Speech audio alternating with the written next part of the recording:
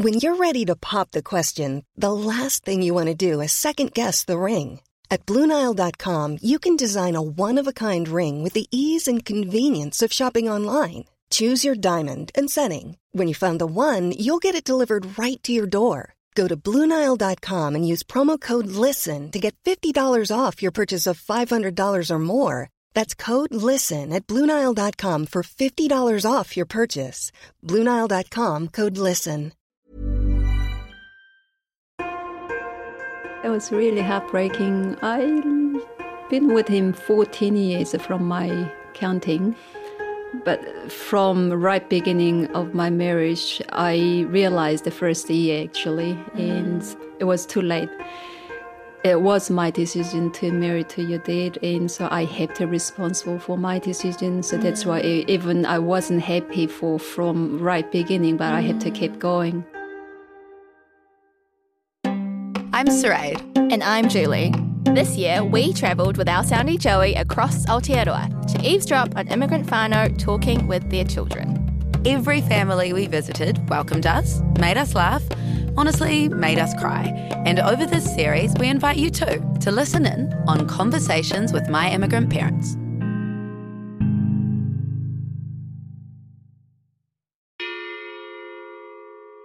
This episode, we visit Sue and her daughter Bokyong, who live in the South Island in Otepoti, Dunedin.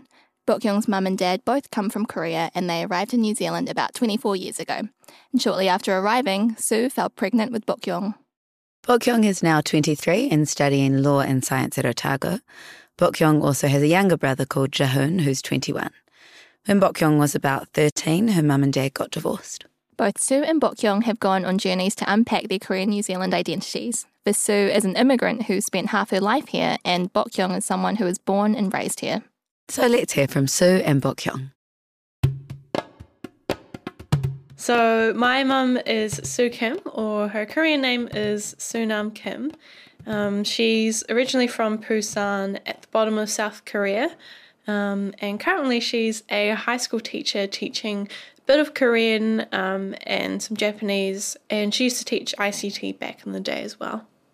So my mum came to New Zealand, I guess 24 years ago now, because I'm 23, and she's been in Dunedin basically almost the whole time ever since then. When she first arrived, well, from the stories that I've heard, it was definitely quite a new experience for her. She didn't know any English. She basically had just come to New Zealand to follow my dad, who was wanting to study at the University of Otago. So they encountered a lot of new foods when they first came, like sausages and things like that. And I think things were pretty tough to begin with, raising a couple of young kids on not much income because both my parents were studying. So yeah. She's quite resilient, actually, is probably the word I would use. My daughter's name is Bokyong. Bokyong is a Korean name, and she preferred to keep it in Korean. I suggest, have an English name, but we decided actually just keep that Bokyong. She was born in Auckland, and she's fifth year at Otago University, and she does law, and she does chemistry, and it's a lot of interest she has. I think she's amazing. She's an absolutely amazing young lady. I think I really valued about Bokyong is her value and mindset, and I always give it a go. Usually mother and daughter's relationships are pretty good, but we are, not far different. It's very special, very special. I love her, not only because she's my daughter, she's just who she is. It's just wonderful. And I do learn quite a lot from her too, actually. Yeah. I'd really like to know a bit more about what it was like when you first came to New Zealand. Hard. It was really hard. Yeah. What do you want me to talk about? Anything. Like language, people? Oh, I do food? remember because when we were in Auckland, the first time we arrived in Auckland, and I felt that it was a really tiny rural area in Auckland. Yeah. Because coming from mega city in Korea, I didn't realize Auckland was a big city. Yeah. And then a year later, when we moved down to Dunedin, then that was big. And then 9 years later, living in Dunedin, and then job opportunity was happening in Balclutha. So moving to Balclutha, then Again. Dunedin was big. That kind of things. I do remember first year because I got pregnant quite early, and when you're pregnant, you do really miss your own food, the memory of your food, and I miss the Korean food really, really a lot. What did you miss the most? I can't remember now, but I Kuksu. did kuksu. Yeah, definitely. Noodles. I love noodles. I remember I did cry quite a time to time because I missed kuksu because I want to eat noodle. That's why. Also, I was really shocked. Remember when I talk about the sausages at the supermarket? I didn't realize there was, eating just like that. And I was trying to peel the skin off the sausages. That kind of things. And taste is completely different from what I expected. And so I guess that's happened to all other immigrant people if you're not used to with the New Zealand food and the shocked first time and then getting used to and no other options you have to eat. What was a life like when you first moved over? Like, you came to Dunedin with Dad, and I assume Dad started studying. And then what did you do? I started learning English, but a few months later I realized it's too hard, so I given up, and I decided just mingle with the next door ladies instead of going to language school. Yeah. So my English at the beginning I learned from the next door neighbors. Did you find it difficult? Because like in Balclutha, we were the only Korean family, and there was I think maybe 2 other Chinese families and no other people of colour. Like everyone else was Pākehā. So I don't know. Did you think about that when we moved to Balclutha from Dunedin? A lot of people did ask about that, discriminations because of the we are Asian, but maybe my mindset was I was too busy and haven't thought about that. But my experience, just keep going and do what I can. And so I didn't really personally have that kind of experience. In Balclutha, of course, it was only in Korean. So sometimes I miss the Korean food and the Korean people to talk. But we've been busy enough to do what we everyday things to do. Yeah, no, I agree. I think overall the people in Balclutha were, I don't really remember any big instances of facing discrimination in Balclutha. Like the people were actually very tolerant, I guess, and quite nice. And your friends were really good, all really good. Everyone's nice, So interesting that, I guess, in that sense that, we moved to a very isolated, very white community and felt quite, I guess, integrated into the community, especially because you were a teacher at the only high school in the whole area versus say even moving to Dunedin, or if we're in a bigger city where there's maybe more people of colour and more established minority communities. I think the experience might have actually been a bit more negative in that respect. Perhaps, Yeah. And also because of your personality. Yeah. And we're just luckily, we're very positive and just very active and mingle with anybody really well.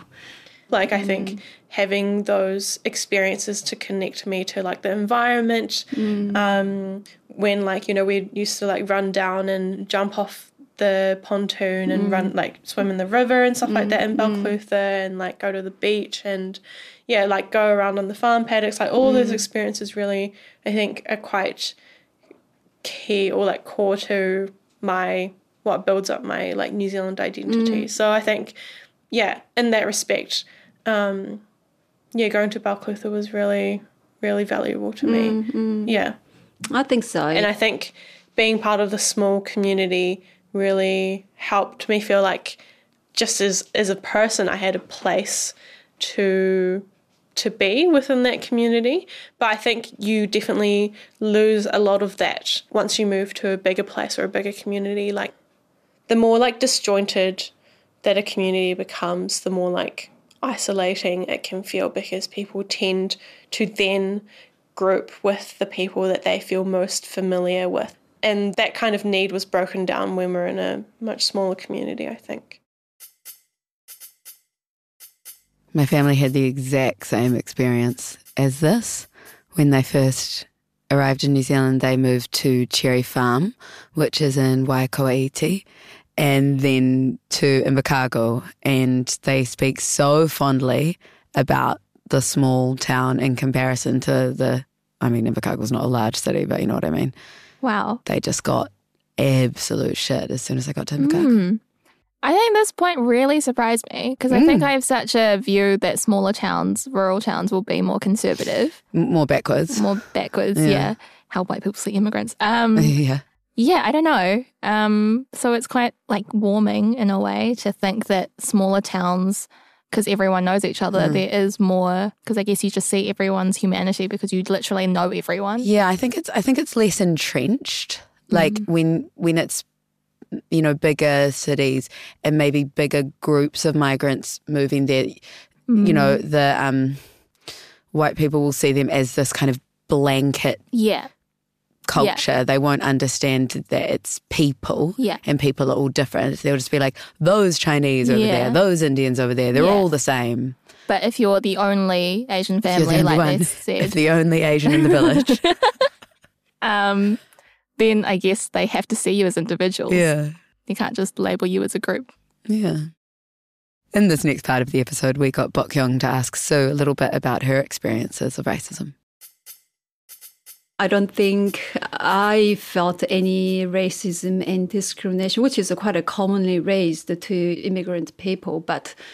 Even in school?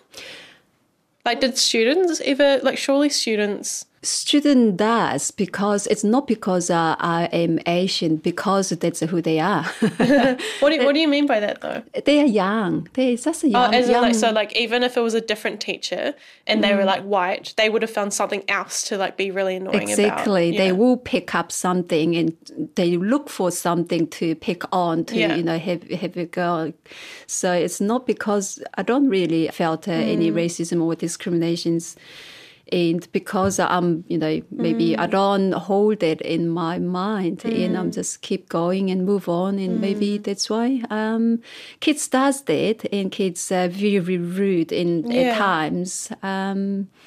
Which is, I look at them rather than just racism, it's just a poor, innocent student who doesn't know what they are doing, not enough educated. And it's just the young kids needs to be more educated about who they are, what they're talking about it. As a teacher, I think I look at this sort of way rather than how could you say that? Do you see what I mean? That kind of way. Have you ever had people like call you out on the street and stuff like that? People do. People do in Dunedin when you walk on the street and the young, boys will call out. Like ching chong or whatever. Yeah. Konnichiwa or ni hao. And, I have to say, actually, I'm Korean. I have to say that kind of things. But I don't take that as a personally.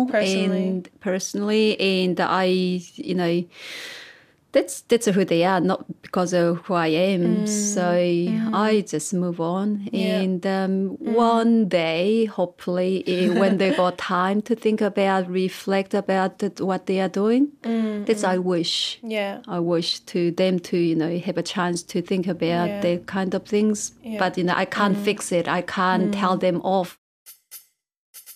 I supposed to say that I received more racism and discrimination, but you say more than it. I guess it's a personality. Yeah, well, I don't know. I don't think it's personality. I was just thinking about it as you're kind of talking about the way that you, I guess, deal with offhand comments that you might receive and stuff like that.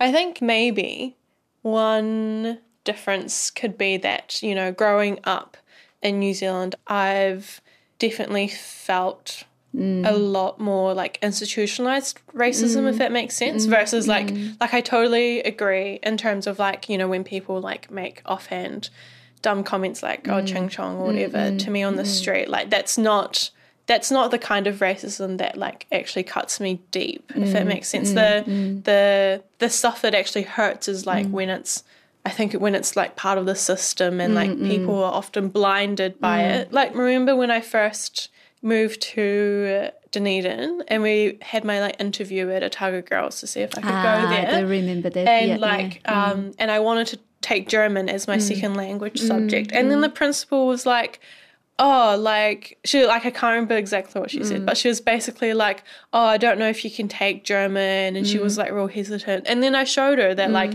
you know, I had the, like, you know, the ICAS English competition, and I had, like, a super high distinction or something. She's like, oh, you're good at English. And I was like, yeah, right. Like, I was born here.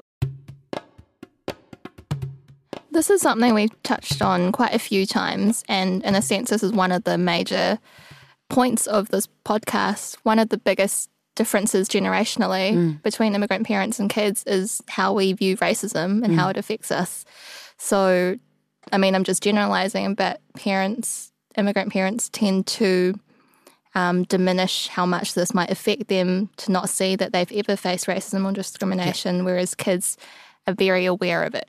And maybe because we have the language to identify it and criticise it. You know, especially through going through tertiary education, and I guess social media has now helped as well in providing the language and the discourse to be able to critically analyse racism and just be less forgiving of it.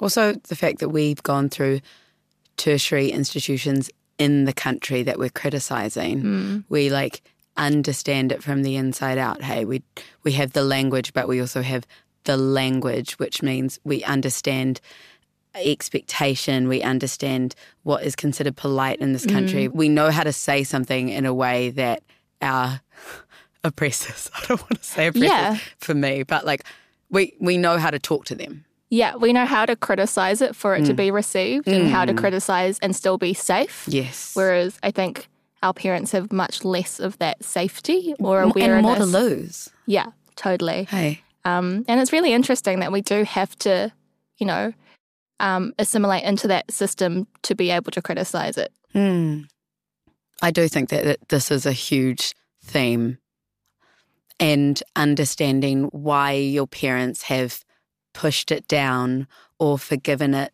in a way that you can't bring yourself to. We need to have empathy for how our parents process and react to instances of racism and discrimination. And it's like, how can we also help our parents to understand that it is okay to criticise these systems and that it's important to do that? Yeah. That just because you weren't born here doesn't mean you're not allowed to try and make it a better place. Yeah. In this next section, Bok Kyung talks about how she sees her parents. So her dad lives in Balclutha and is a lab technician. He and Sue broke up after 14 years of marriage. I think one of the really cool things that I love about you as my mum is the way that you've adapted and really kind of, I guess the word is assimilated, but like really found New Zealand as your home, if that makes sense. And I think that is, to me, growing up, that was kind of the biggest differences between you and Dad. Obviously, you know, you had basically forced yourself to learn English by studying here again and then becoming a teacher, and so you're using English every day and you're meeting new people every day, and obviously like your personality as well obviously is just quite positive and like resilient and stuff, and like, and then, you know, I saw Dad, you know, I don't think like necessarily of any fault of his own, but struggle quite a lot, I think, especially with becoming familiar with the English and just finding a community, because I think his work didn't really provide him with that community that he needed for him to feel like New Zealand could be his home. Because, I don't think he really never felt at home in New Zealand. No, I don't think so. Yeah. Even now, he lives in his own world, isn't it? Yeah. Yeah, that's quite sad from my point of view, but it's, I can't change it, so we tried. Yeah. As you know, we tried lots of different ways, and I set it up to make him to connect with other friends in the community, but that doesn't work, and I always do most of it, and then he just sneak out quite quickly. So that's quite different from where your dad is. Things are not comfortable and stop and full stop and sneak out and behind. Yeah, and avoid things that are uncomfortable. Which is not acceptable, and I couldn't live with that anymore. Yeah. Not only the English things, it's so many different in the life. That's why. Yeah. It was really heartbreaking. I've been with him 14 years from my counting. But from right beginning of my marriage, I realized the first year actually, and it was too late from my concept, and I can't, it was my decision to marry to your dad, and so I have to be responsible for my decision. So that's why even I wasn't happy from right beginning, but I had to keep going. But that's obviously I couldn't do anymore after 14 years. It's just really heartbreaking, and feel really sorry for him. And I learned that quite a later. While I was really stressed about and sad about my marriage life, but I couldn't do anything, and I didn't know what to do. And they're always financially very tight, and the life was very, very tough. But I didn't know what to do. I didn't try the understanding where he's coming from. Because I was young, and I didn't know how to react and relate with that kind of things. But quite as I get old and learning a little bit more and understands different perspective, it's very hard from his point of view also, because his personality is not like me, obviously. It's not because he denied or he hates it. It's not because of that. That's his person, who he is. So that's why. I didn't know that it's coming from his young age, but I'm not his mother. He was asking me, actually. Yeah. I don't know why I told you that. He was asking me, I wish you treat me like my mom. Oh, really? Yeah, he did say that. That was quite hard. I'm not your mother. So, yeah, I definitely didn't know. Well, I definitely didn't know until now that you realised that you and Dad weren't quite a match from the start. Yeah, so I guess you did a really good job. I think so. Did a really good job of bringing out me and Jihoon, because, we definitely didn't feel that at all. Like, you and Dad were perfectly fine. You were great parents, both of you, in your own ways. So I think when you and Dad started, fighting more and, started sleeping in different rooms and then ended up separating, I was actually quite fine with it. I feel like there's absolutely no scars or anything there for me. But I have no idea what Jihoon feels about that.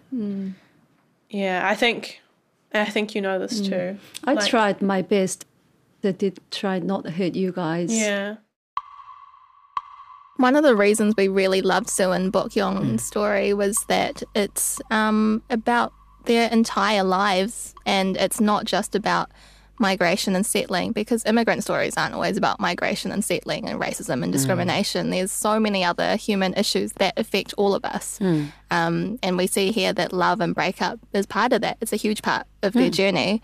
And I just think of how hard it must be for Sue to acknowledge that she wasn't happy in her marriage, even if it took her years to do that. How brave. And to make the moves to get out of that, even though it went against, all the social and cultural norms that she knew. I really think that getting out of relationships is something we should applaud and kind of uplift, because it takes bravery, it takes very deft communication, especially to end a marriage in a way where your child is saying, I got it. You know, I got why you guys broke up. That is a monumental achievement. And we don't talk about breakups in that way. You know, we talk about them as failures. And I think that we should be looking at them as success stories a lot of the time. We need to treat breakups with as much reverence as we treat the start of a relationship, because it all takes skill. So Sue recently got remarried to a Pākehā man named Ken. Bok-yong is currently seeing a young Chinese man called Bowen, and in this next part of the episode, they both talk about their relationships.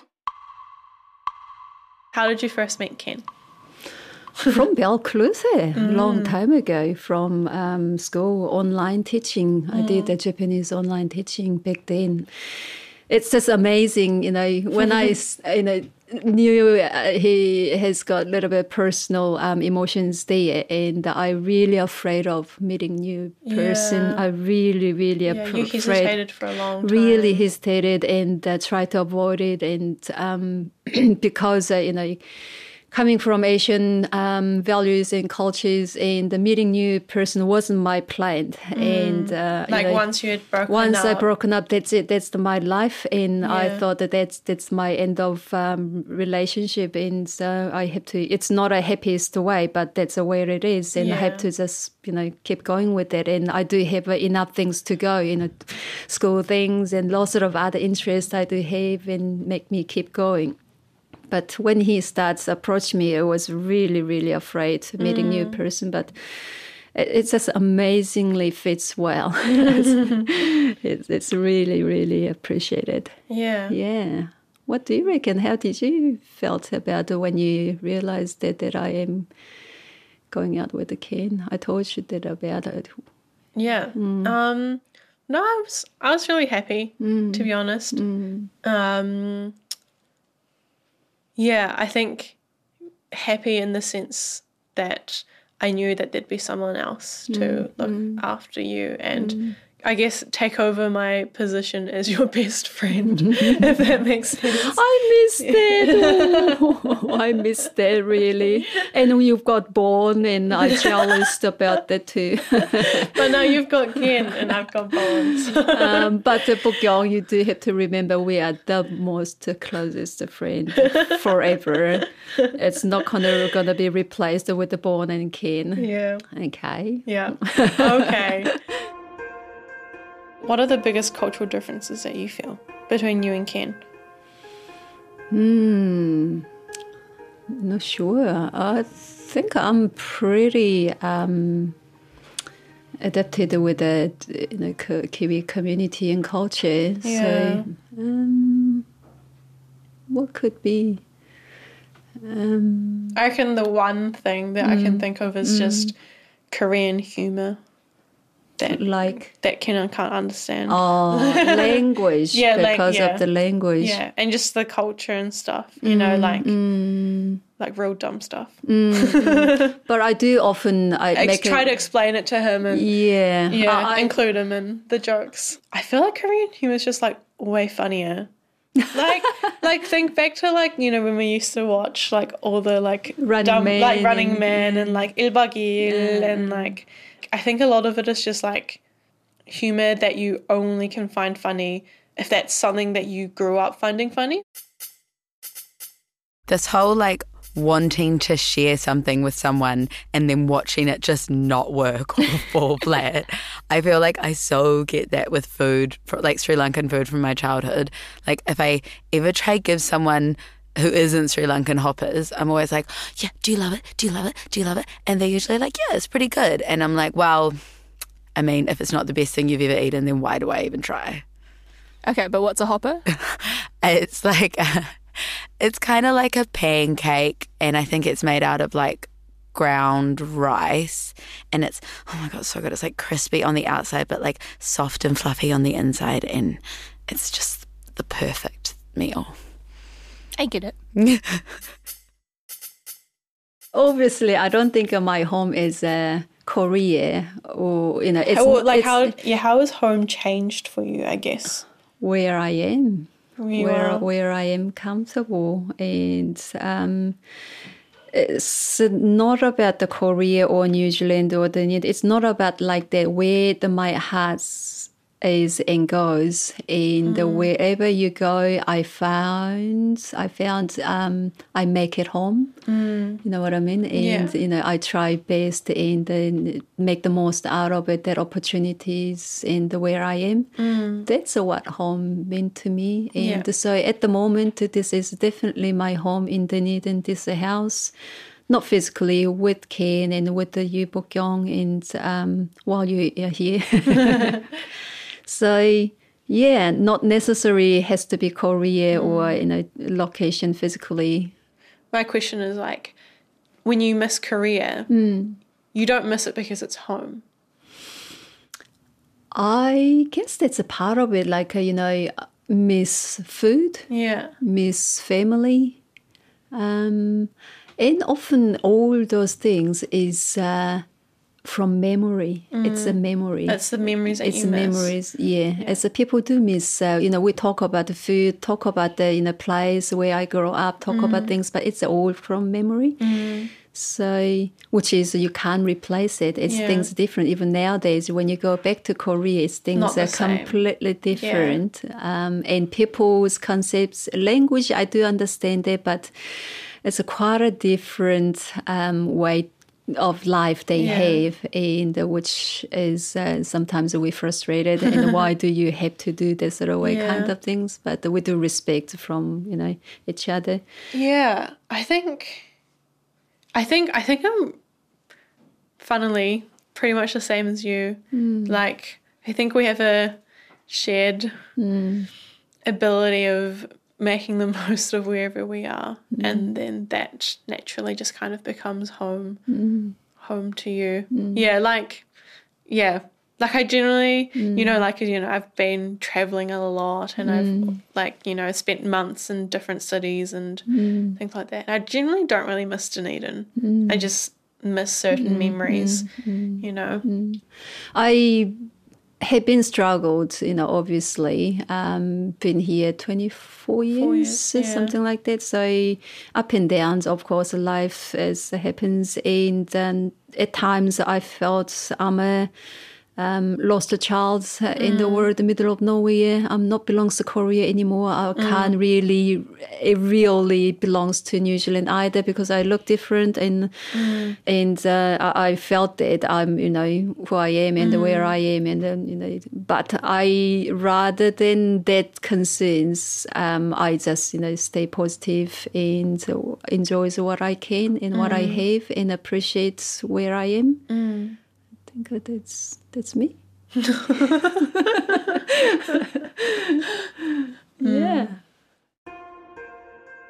Love this honest reflection from Sue and from Bokyong.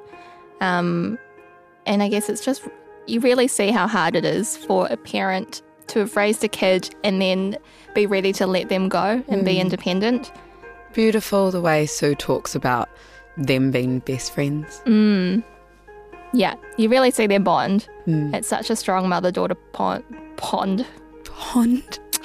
Just a small lake. But I love this episode. I love the way Sue and Bokyong talk to each other, talk about each other. And we just wanted to thank them for being so brave and so sincere in having these conversations.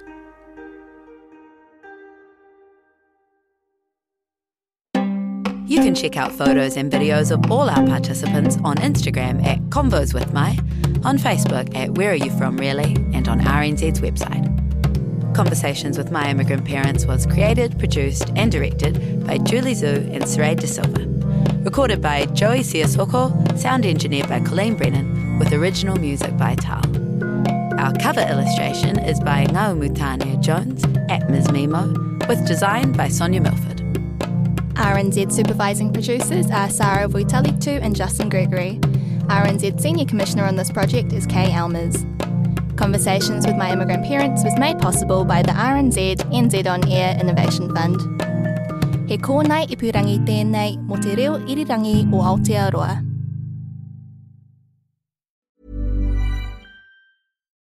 Botox Cosmetic, out of botulinum toxin A, FDA approved for over 20 years. So, talk to your specialist to see if Botox Cosmetic is right for you. For full prescribing information, including boxed warning, visit BotoxCosmetic.com or call 877-351-0300. Remember to ask for Botox Cosmetic by name.